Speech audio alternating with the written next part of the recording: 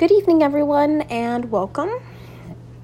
My name is Caitlin Pugh, and I'm your host for this podcast series over myths and misconceptions about second language learning, what every teacher needs to unlearn.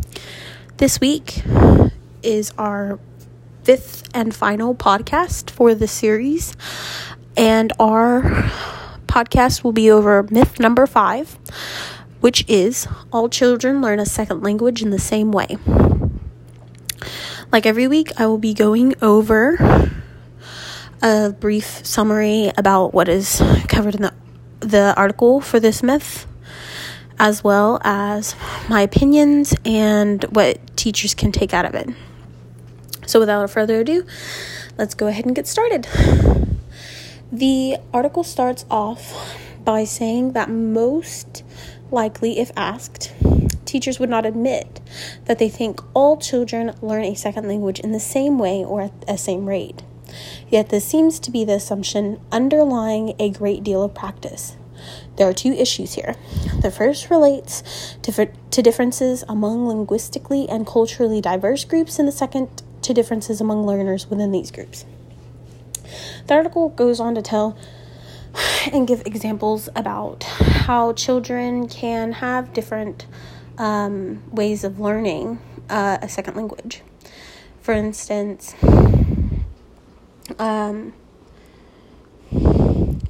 it talks about there's cultural differences, and then there's also differences such as age. It talks about how some children may be more likely to learn better from their peers than from adults, because a lot of families have the saying, it's better to be seen and not heard among adults, and so they were cared for and taught by older siblings and cousins. Another difference would be that there are different groups in how children react to school and learning. Some children are very outgoing, whereas some children are very shy and reserved, and they're very quiet, and so that may be different. And then the article also goes on to say, what does this mean as a teacher?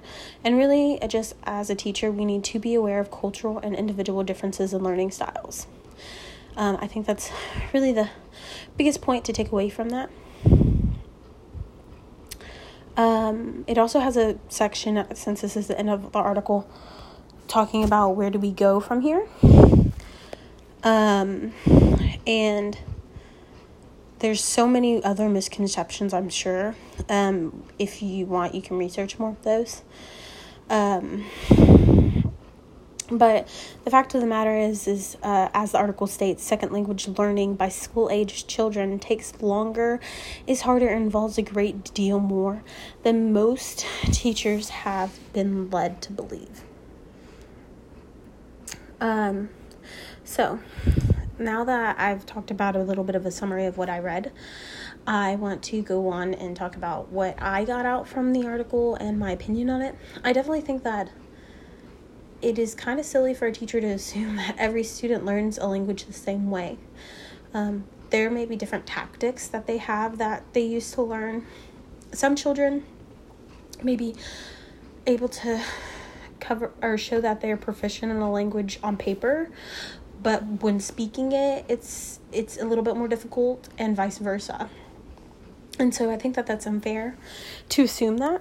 I feel like it's doing a disservice to students.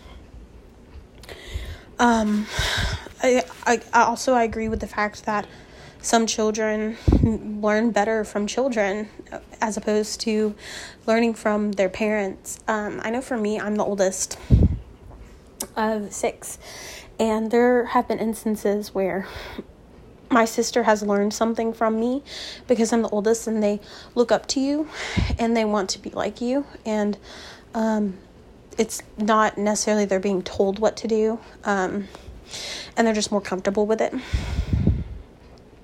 I also think that cultural differences and demographics play into it.